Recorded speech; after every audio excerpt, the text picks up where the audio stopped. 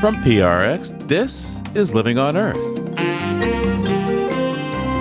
I'm Steve Curwood. And I'm Jenny Doring. President Biden's new power plant rules would require the capture and storage of CO2. So this is a risky, hazardous material that we're talking about. It not only warms the planet, but it creates all these other harms when you're trying to lasso it and put it underground, only for the perpetuation of continued burning of oil, gas, and coal. Also, New York State makes a law to let its public utility build clean energy. We believe that energy is a human right. It's awful if you're in the summer and you don't feel like you can turn on your AC because your Con Ed bill is going to be so unaffordable. You know, people die. People get overheated. And backyard chickens this week on Living on Earth. Stick around. From PRX in the Jennifer and Ted Stanley studios at the University of Massachusetts, Boston, this is Living on Earth. I'm Steve Curwood. And I'm Jenny Doring. Decades ago, deregulation laws uncoupled electric power generation from the system of wires that delivers electricity to our homes and businesses, with the promise of lower prices through competition. But instead of making electricity cheaper, this made it almost impossible for nonprofit municipal power companies to build and operate plants, and led to price volatility, including the surge from 12 cents to $9 a kilowatt hour that some utilities in Texas charged during a 2021 winter storm.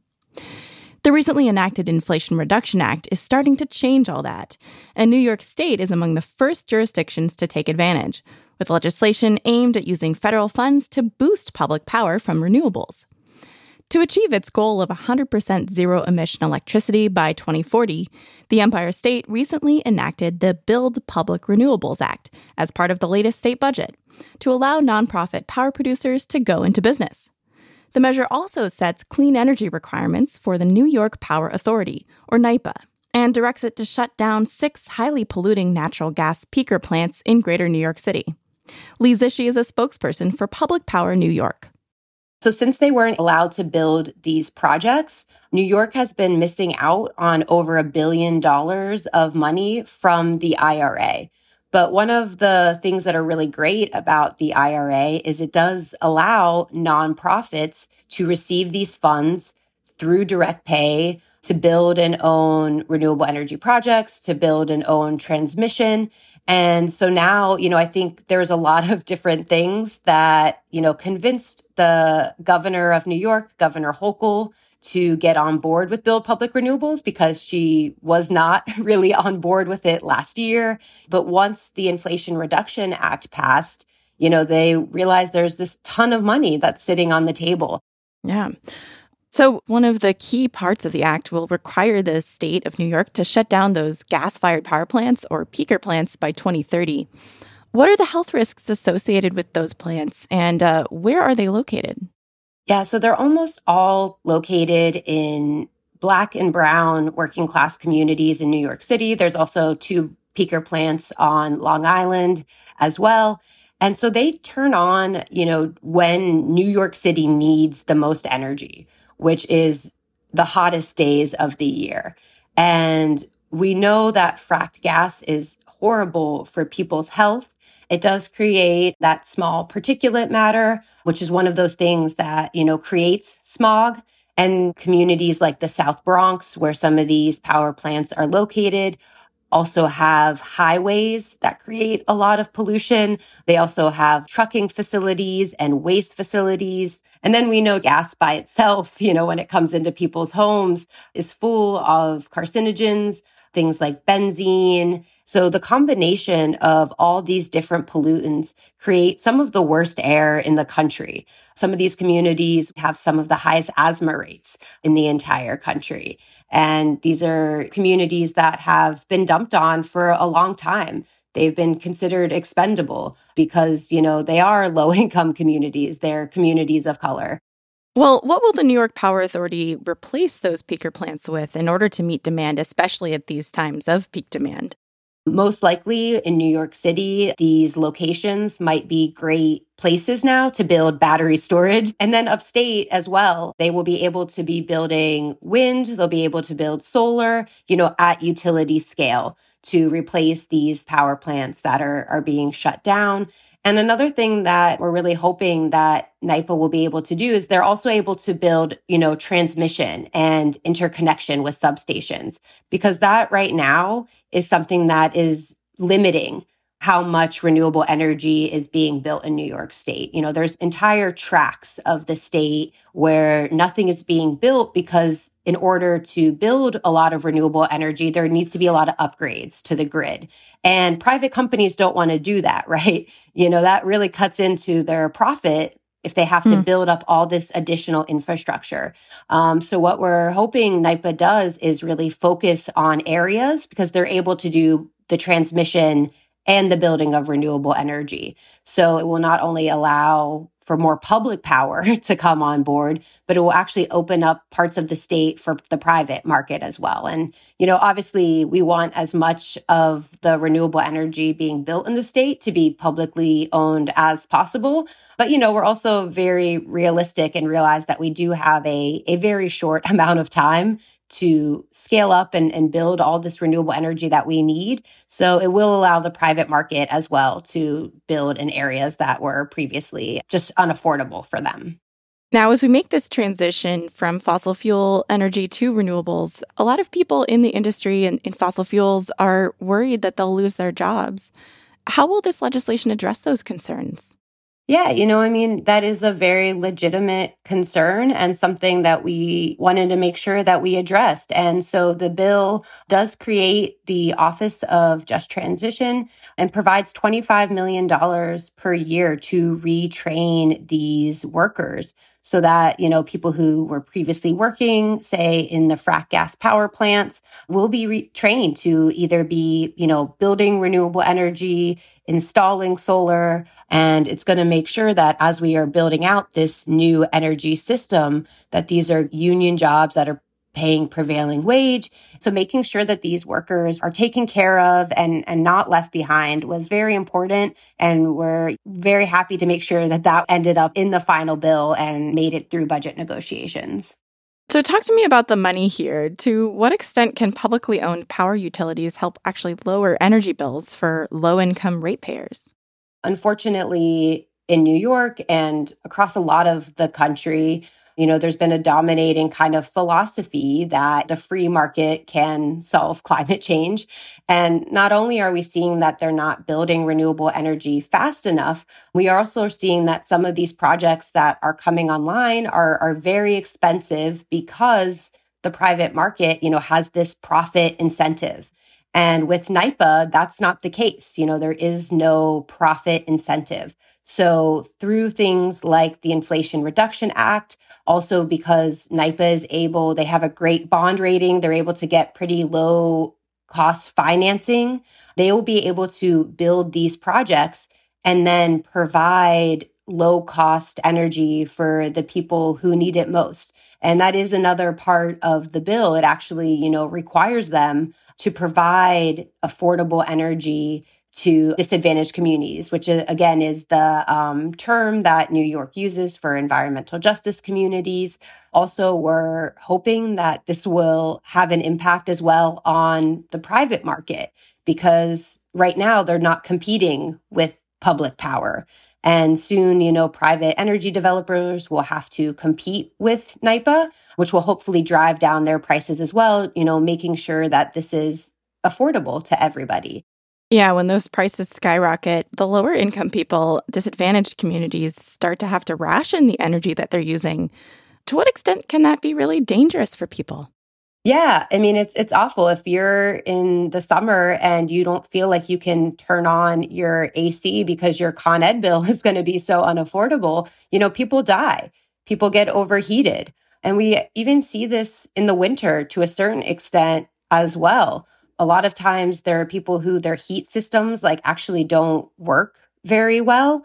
And, I interviewed somebody once who talked about how he was heating his home with his gas stove because the heating was so expensive and it was cheaper to do it that way. And we know that's creating so much pollution in people's homes. And we know that those extremes, right? Those really, really hot days or those really cold days are only going to get worse as the climate crisis moves forward. So making sure that people have access to, affordable energy is necessary for survival. And, we believe that energy is a human right, which is why we've been fighting for public power. We don't believe it's something that people should be profiting off of or that people should be denied energy just so some company can make, millions of dollars of profit. And I think hopefully, as we've passed this now in New York, we can show it as a model, like, okay, this is working, as we build up these plants, as people's bills go lower. Hopefully this will be a model that shows people that, yes, there can be another way. Because unfortunately, I think a lot of people get stuck in the mindset like, okay, this is the way it is. And these people are so powerful. We can't take them on, but we can. And it feels very powerful to take back your power in this way. Lee Zishy is a spokesperson for Public Power New York, a grassroots coalition that's been working to pass the Build Public Renewables Act. Thank you so much, Lee. Thank you, guys. Thanks so much for your time and for covering this. Coming up, why restoring the peatlands in Finland could help restore the climate. Keep listening to Living on Earth. Oregon State University is proud to be a sponsor of Living on Earth. Oregon State is made up of a dynamic community of dreamers, doers, and changemakers. They don't wait for challenges to present themselves, they seek them out and take them on. Their deep-rooted mindfulness and compassion give them the power to uncover answers, discover opportunities, and make an impact, from crushing barriers to creating innovative technologies. Collaborating together, putting in the work, and developing solutions leads to a better world. Believe it. Find out more about how Oregon State is making a difference at oregonstate.edu/believe-it. That's oregonstate.edu/believe-it. It's Living on Earth. I'm Jenny Doring. And I'm Steve Kerwood. President Biden recently created the White House Office of Environmental Justice to oversee EJ efforts in every federal agency. Environmental justice will be the mission of the entire government. The Biden administration also wants new rules that would effectively halt greenhouse gas emissions from coal and gas power plants by 2040. It calls for expensive carbon capture and storage technology, which has yet to be proven at scale, and could force the retirement of many coal and gas-fired power plants. For more on these developments, we reached out to Monique Harden. She's the Director of Law and Policy at the Deep South Center for Environmental Justice and joins us now from New Orleans. Welcome back to Living on Earth, Monique. Thank you, Steve. It's great to be back. So why create a White House Office of Environmental Justice now with this federal chief environmental justice officer to be appointed? I think it recognizes that there's a gap between environmental justice and our environmental laws and regulations. And being able to bridge that gap is, I think, the work of this office. Up until now, with previous executive orders that first came from President Bill Clinton and now the current executive order by President Biden that creates this Office of Environmental Justice, we had loose directives to agencies to, quote unquote, address racially disproportionate pollution burdens. But they didn't really have a system that would hold them accountable for how they go about that and how they show their progress or challenges in a way that could be transparent and allow for communities affected by pollution, their voice in what those agencies or departments should be focusing on. I mean, just how much weight and power would this White House Office of Environmental Justice have? I mean, to what extent is it symbolic? There's already a White House Environmental Justice Advisory Council that sometimes goes by the acronym WEJAC. What's new? What's new is that this White House Office of Environmental Justice has the job of calling all of these federal agencies and departments together to show what they are doing to achieve and ensure and deliver environmental justice for the people in America, for communities that have really hard hit by toxic and assaults through pollution, contaminated water, air that's not safe to breathe, you name it.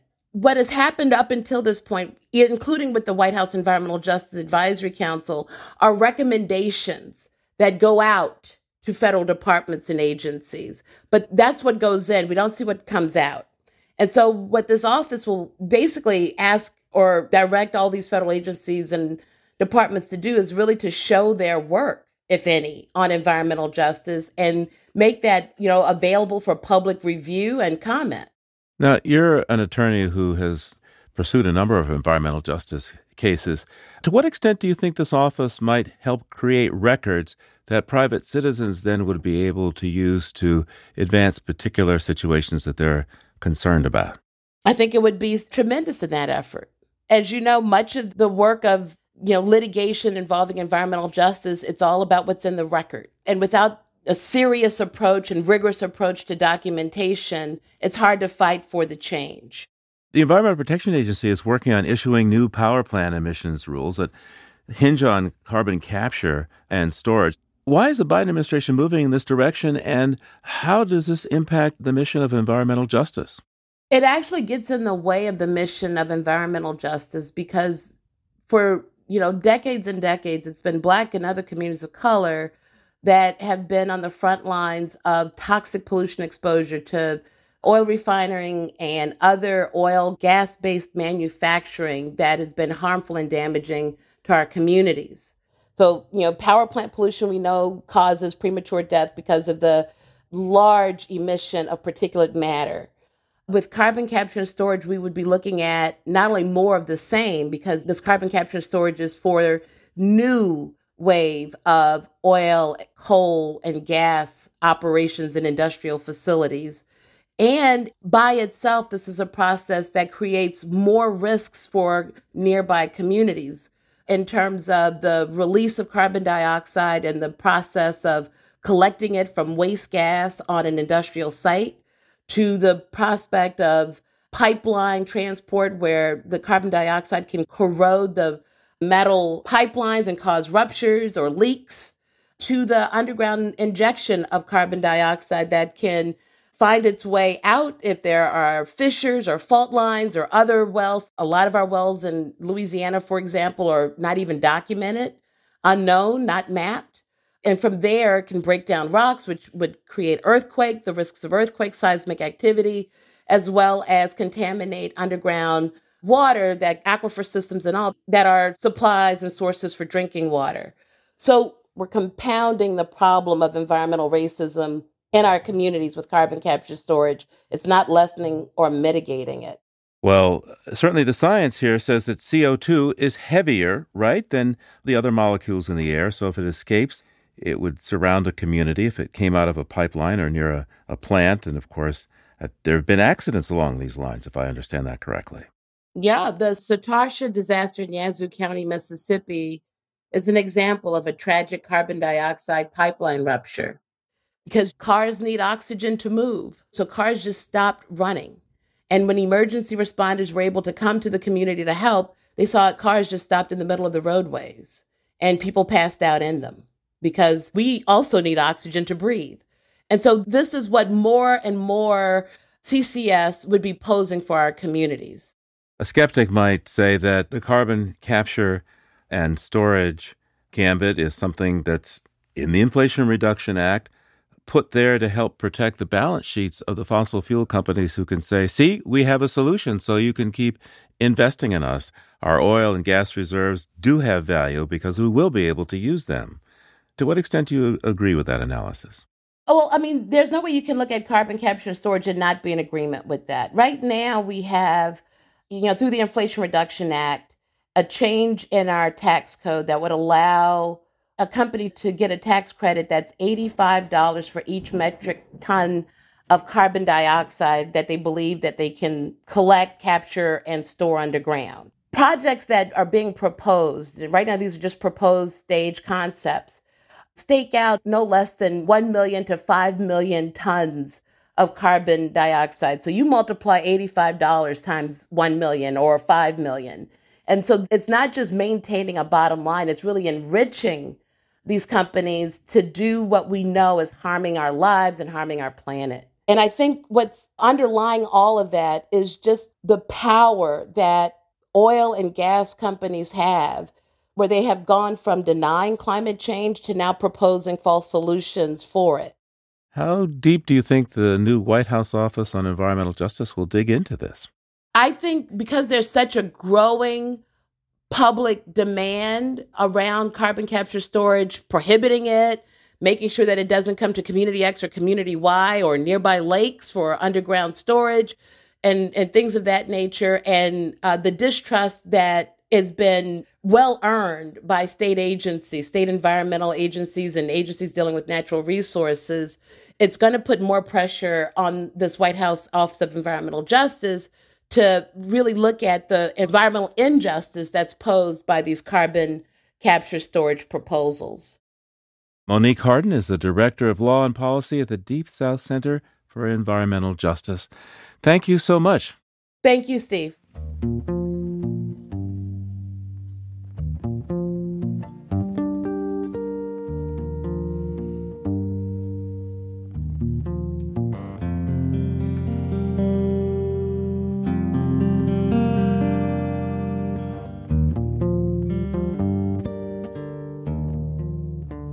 There's carbon capture and storage using high tech, and then there's nature's version of carbon storage, known as the gas, oil, and coal that was sequestered underground millions of years ago. Peat is an early step in the formation of some coals, and after the most recent ice age, some peatlands emerged in the far north, including Finland. Peat can be burned for energy, and when the Finns were strapped for cash after World War II, they started burning it. Even though peat provides less than 5% of domestic energy in Finland today, it accounts for 14% of its global warming gas emissions. And in 2022, Finland adopted into law a target of not only becoming net zero by 2035, but also net negative by 2040, meaning that the country will need to absorb more CO2 than it emits. Some Finns are now working to stop peat burning and mining and restore degraded peat bogs, and among them is Tero Mustonen. He's the 2023 winner of the Goldman Environmental Prize for Europe for his efforts to restore the peatlands. This is the first time Finland has won the Goldman Prize, and I asked him to tell us about the burning of peat in Finland and how much of it is there. After the Second World War, when Finland lost the war to the Soviet Union and had to bring up its industries very fast, we had to come to terms how to do that because there was a lot of payments we also had to pay to the Soviets. In 1940s, the government was thinking about what are our domestic sources of energy. So that's kind of where the founding ideas for really using the peat as an energy started. But then it came to a head in 1970s with the energy crisis following the war in the Middle East, where a lot of countries were thinking in 1973, what are our domestic sources and what could we do? So the large proliferation of peat mining actually expanded significantly. In terms of scale, it was probably in the order of 200,000 hectares or something like that. And then combined with that actual peat mining that removes the peat, there was also the large proliferation of peatlands being ditched and trained for forestry. So there was two big land uses that affected probably in the order of 5 million hectares in Finland. 1/3 of Finland used to be natural peatlands, and now we have lost in the order of about 5 million hectares. So 1/3 of Finland was peat bogs. That made it pretty squishy, I imagine, huh? Yeah, there was a lot of swamp things around. Finland doesn't have oil and gas. We didn't have a lot of energy assets like Norway with its oil and gas and so on. But Finland, after the Ice Age, had 188,000 lakes. And within those lake basins, you would find a lot of peatlands that accumulated after the Ice Age. That was kind of the post-Ice Age environment that came to be in today's geographical location of Finland. So I want to be sure I heard you correctly. How many lakes after the Ice Age did Finland have? 188,000. And at the end of each of these lakes, I guess, was a peat bog, huh? A lot of those, if not most, have in their catchment area or basin peatlands. So what inspired you to restore the peat bogs?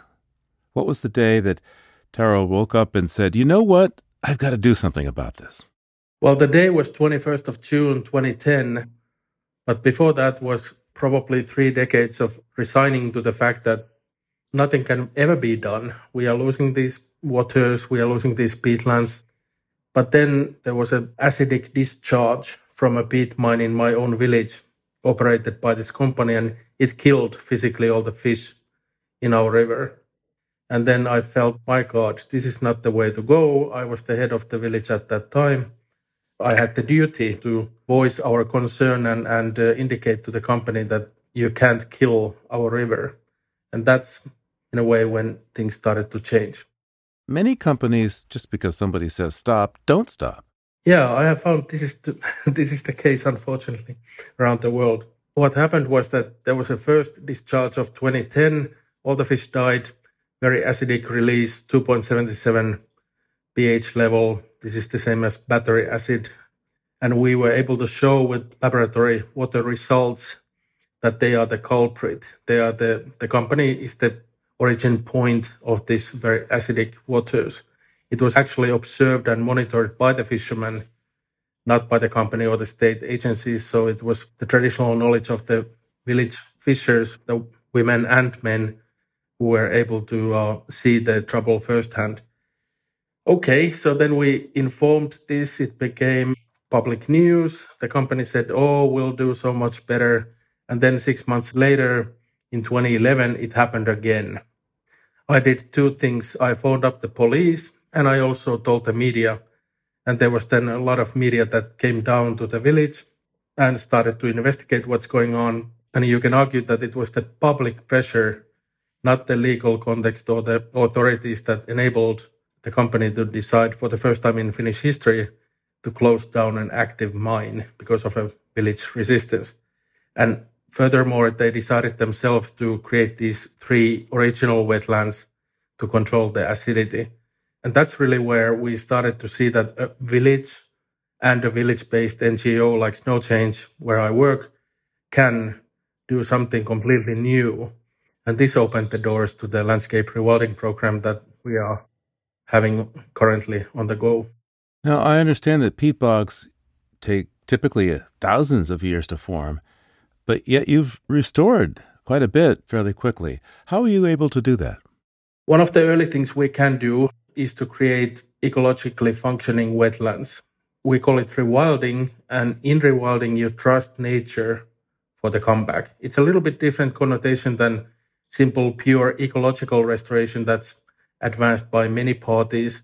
The notion of rewilding is that you also trust nature to determine what comes back and how. The climate is new, so we have to be guided by nature in terms of what comes back. The good news is that these kind of very raw primary succession points, like these wetlands, become important wader bird habitats. So there are some benefits. We can stop the soil-based CO2 emissions. We can create safe havens, especially for wading birds and things like that. But as you say, these will not be primary peatlands for a long time. It will take at least a century for the sphagnum to be able to come back. Talk to me about some numbers. How much has been degraded in terms of peatlands there in Finland, and how much have you been able to at least begin restoration for? In terms of numbers, we can usually estimate that about 5 million hectares of peatlands have been lost to forestry, ditching, and peat mining in Finland. Currently, the latest numbers from Snow Change and our landscape rewilding program are at 52,000 hectares. Talk to me about the carbon, the CO2 or the methane that the peat bogs are taking up and sequestering. What are you finding? Peatlands come to matter greatly in at least one aspect, which is that they are containing perhaps 1/3 of world's soil-based carbon that needs to stay on ground.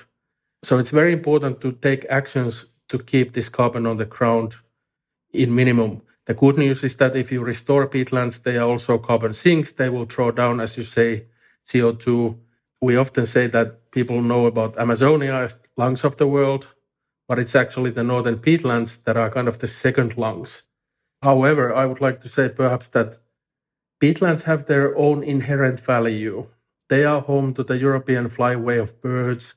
They are beautiful places. They are the home of vast diversity of life. What advice would you give others who want to advocate for environmental protection and restoration?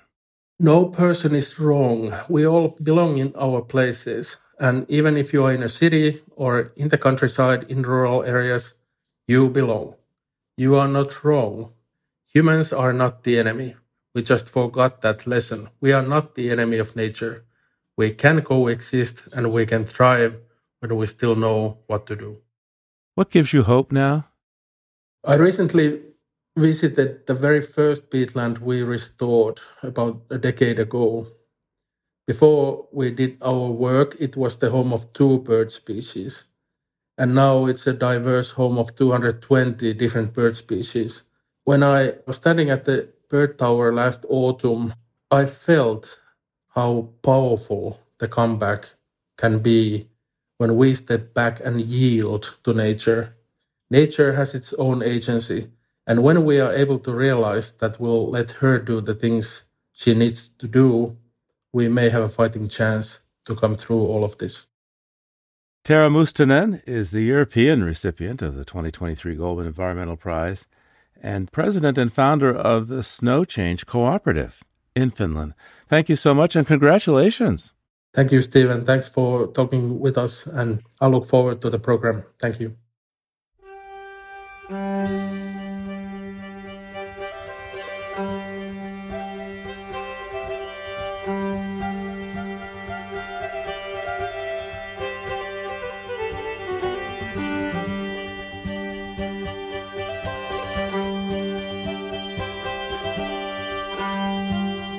Coming up, the exact joys of raising backyard chickens.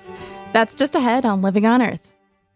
Support for Living on Earth comes from Sailors for the Sea and Oceana, helping boaters race clean, sail green, and protect the seas they love.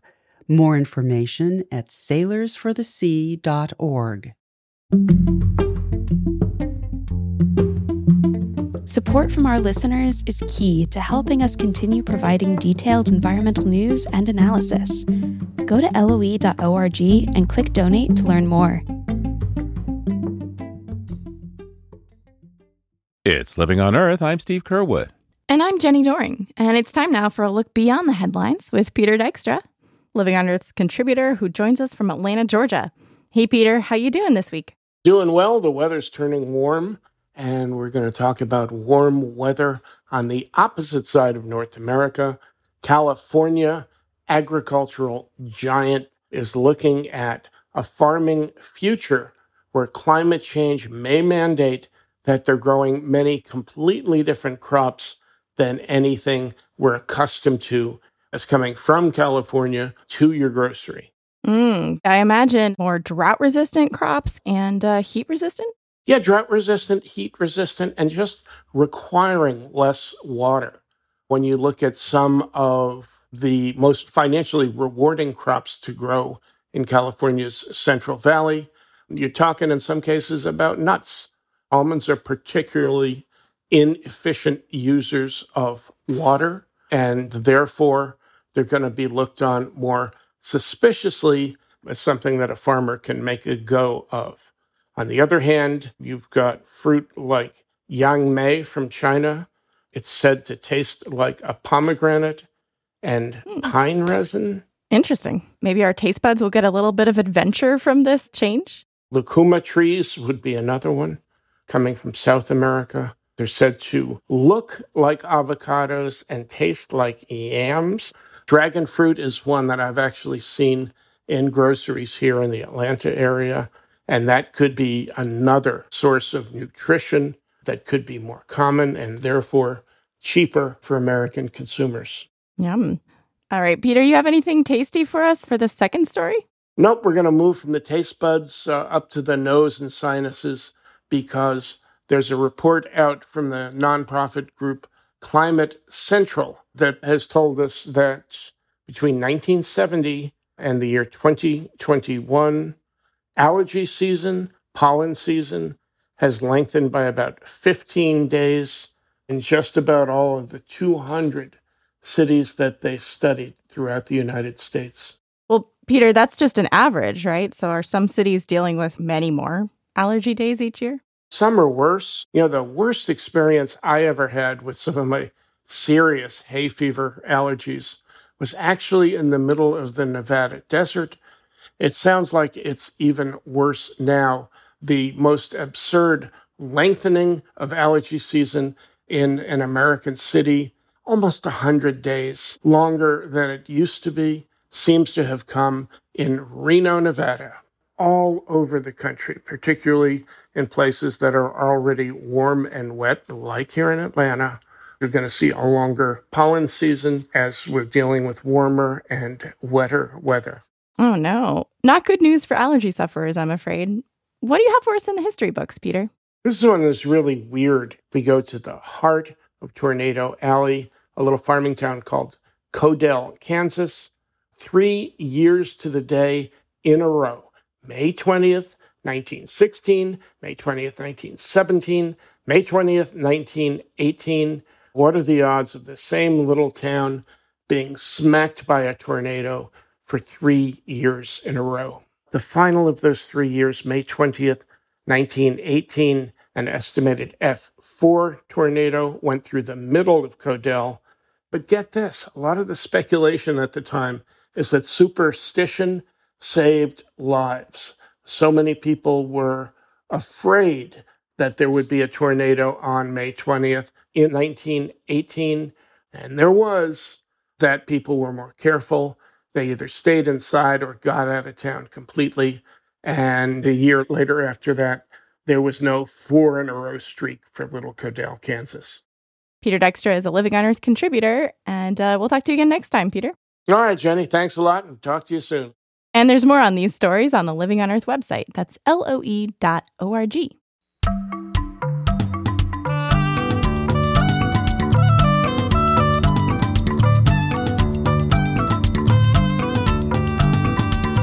In a moment, we'll talk about the chickens taking over some backyards. But first, Ashley Ahern has this bird note about how another flocking species became our neighbors. Pigeons are everywhere in our cities. But how did they get there?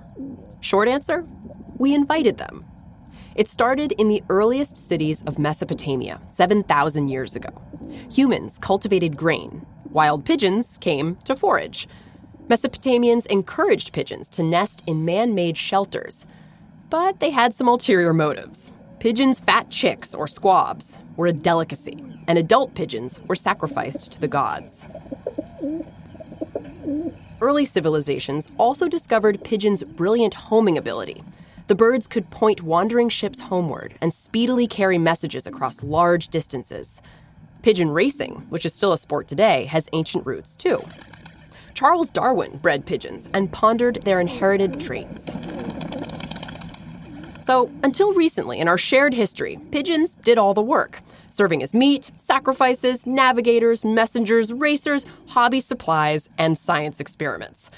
And they took readily to cities, because long before they met up with people, pigeons nested on cliffs, making them perfectly suited to building their nests on skyscrapers or tucked into the eaves of urban apartment complexes. Though some might see them as winged rats in today's cities, pigeons and people have a long-standing bond, especially in our urban environment. I'm Ashley Ahern. For pictures, flock on over to the Living on Earth website, LOE.org.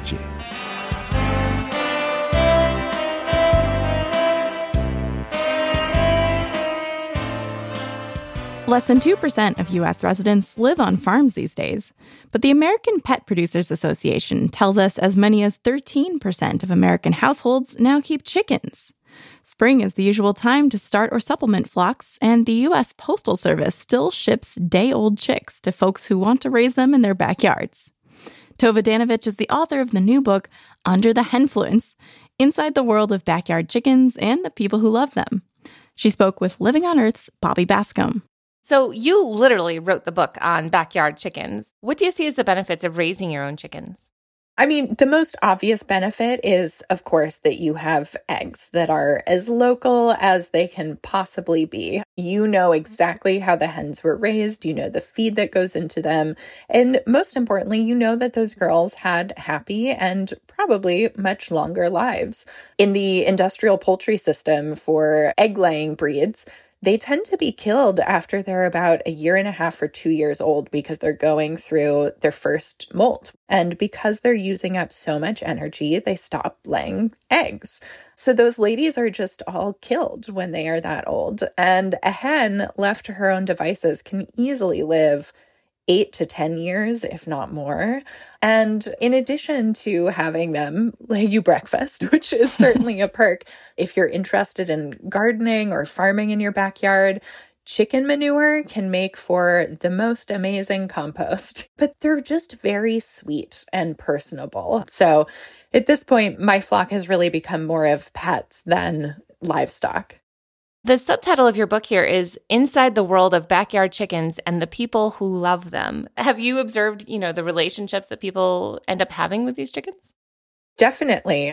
So I think there's something just really wonderful where because chickens have been with us as humans for so long, people just have these really strong connections to them, no matter how old you are. In one chapter of the book, I got to spend a year with a 4-H group based in Seattle, and it was mostly kids that were like 8 to 17 or so, and they were learning all about chickens. And then on the other hand, I also covered some therapy programs where in certain elder care facilities, especially places for people with memory issues, a lot of places have realized that you can have chickens and that residents get really involved in these birds and the care of them or just watching them. Sometimes, an animal can be therapeutic where you're just spending time with them, which is something I have definitely found in my own flock.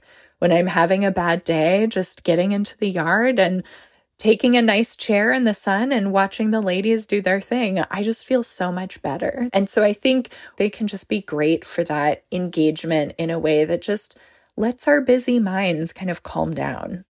So, we have this expression bird-brained and, chickens are maybe thought of as not the most intelligent animals in the world. But what have you observed of them as somebody who, takes the time to really look? One thing about chickens is they are birds. We are mammals. And there's a little bit of a disconnect where it takes more time to kind of understand and appreciate the bird mind than to connect with our dogs or cats or even, cows and pigs, the other very common farm animals. But if you spend enough time with chickens, you really learn that they are amazingly complex animals. First of all, they're flock animals. The expression, the pecking order, that comes from chickens and refers to how they figure out, the hierarchy of the flock and their social relationships with each other. And they have friendships. Sometimes one won't get along with another. If one of them dies and they're particularly close, they grieve, one chicken dying and another one that doesn't leave the nest for a number of days and is fluffed up and stops eating, and all the same symptoms that go along with grief as we understand it. And they are just really remarkable, lovely little creatures that I think we just need to take a little bit more time to get to know them and appreciate them. So they're good for our mental health and also physical health. I mean, the eggs that you get from your backyard chicken just really can't compare to what you're getting from the grocery store, I think. Yeah, they're lovely. But I definitely think there are health benefits that go beyond just the nutritional value. Not being part of a system that is bad for the environment and bad for people working in it and bad for the animals. There is a health benefit to that for all of us. So to what degree do you see, a moral imperative to not be part of that commercial system?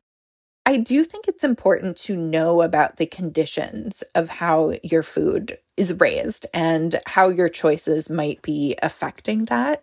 Certainly not everyone is in a place to be able to raise their own chickens, but I think we can all do things to raise the welfare of chickens in our farms, to go from battery cages, which is still how the majority of laying hens are kept, and they're caged from when they're hatched, basically, until they're sent off when they're considered too old to lay anymore. And one interesting thing about chickens is that their ability to lay eggs, we have really maximized over time. And when you have, a farmer on an industrial egg farm, they are choosing so-called production breeds that lay as many eggs as they possibly can, as quickly as they can. And as a result, they're very prone to reproductive issues with, eggs breaking and things like that inside of them, and also ovarian cancer. And we could very easily be doing better than that for our hens. And that doesn't have to mean raising chickens in the backyard. And of course, these factory farms are also very harmful to the local environment and the people who work there. Can you talk a bit about that? Like many industrial farms, there is a huge problem with waste. You have hundreds of thousands of these birds kept in one barn.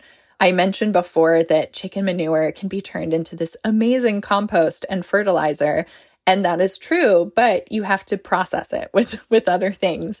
So what used to happen is farmers would be able to spread this chicken manure on their farmland and the land could take it up. But now we have so much of it that there is simply too much of a nutrient load.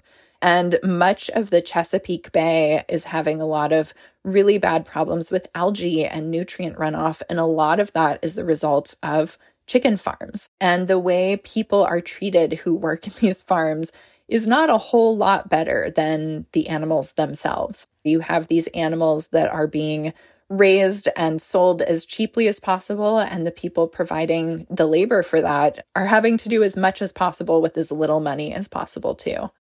So I think we've made the case now for raising backyard chickens.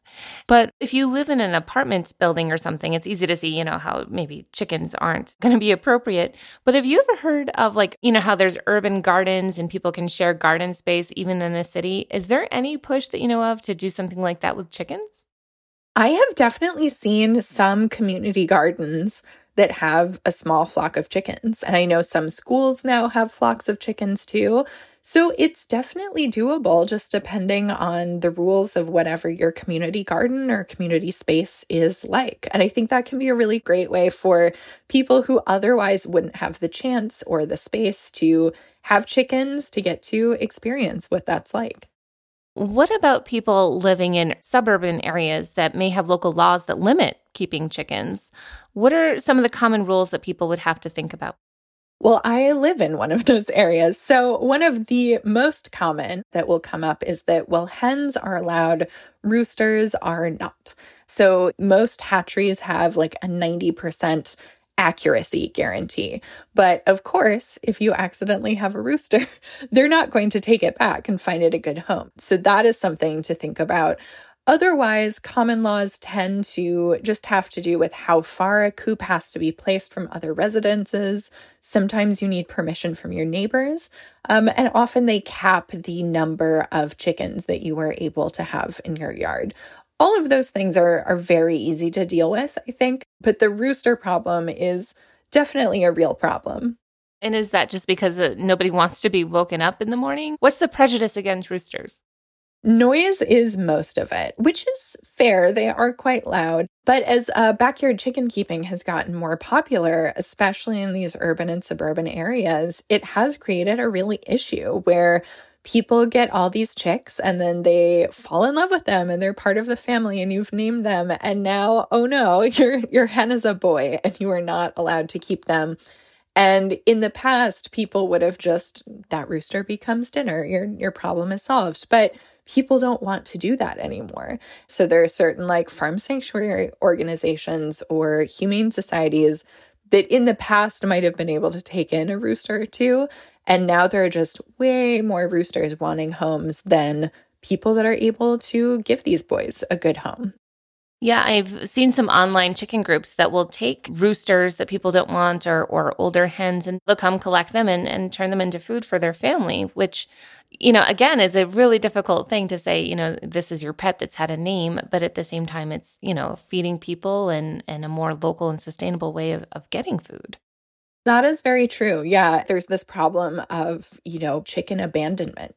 And if the choice is, leave your bird to fend for themselves and get killed by some kind of predator or freeze to death in the winter and going to feed a family, the second option is just better all around. But you can also keep them or try to rehome them yourselves if you have a lot of local Facebook groups.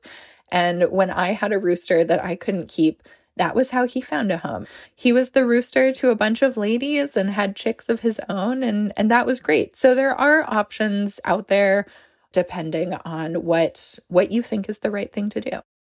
That's Tova Danovich, author of the new book, Under the Henfluence, Inside the World of Backyard Chickens and the People Who Love Them, speaking with Living on Earth's Bobby Bascomb.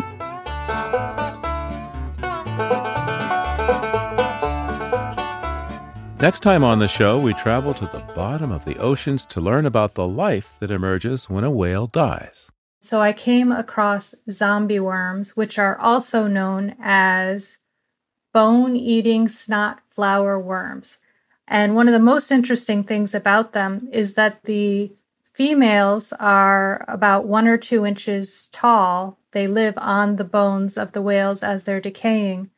But the males are microscopic, and they live inside the female bodies. The weird and wonderful world of whale fall, next time on Living on Earth.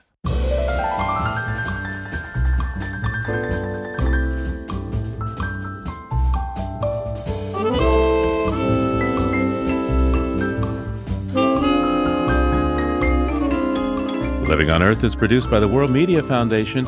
Our crew includes Naomi Ehrenberg, Bobby Bascomb, Paloma Beltran, Iris Chen, Josh Kroom, Swayam Gagneja, Mark Kausch, Mark Sethlender, Don Lyman, Justneil Mahal, Louis Mallison, Ainsley O'Neill, Sophia Pandelides, Jake Rigo, Elle Wilson, and Yolanda Omari. We bid Fern Alling a fond farewell this week. Thanks for all your enthusiasm, Fern. Tom Tiger engineered our show. Allison Learstein composed our themes. You can hear us anytime at LOE.org, Apple Podcasts, and Google Podcasts.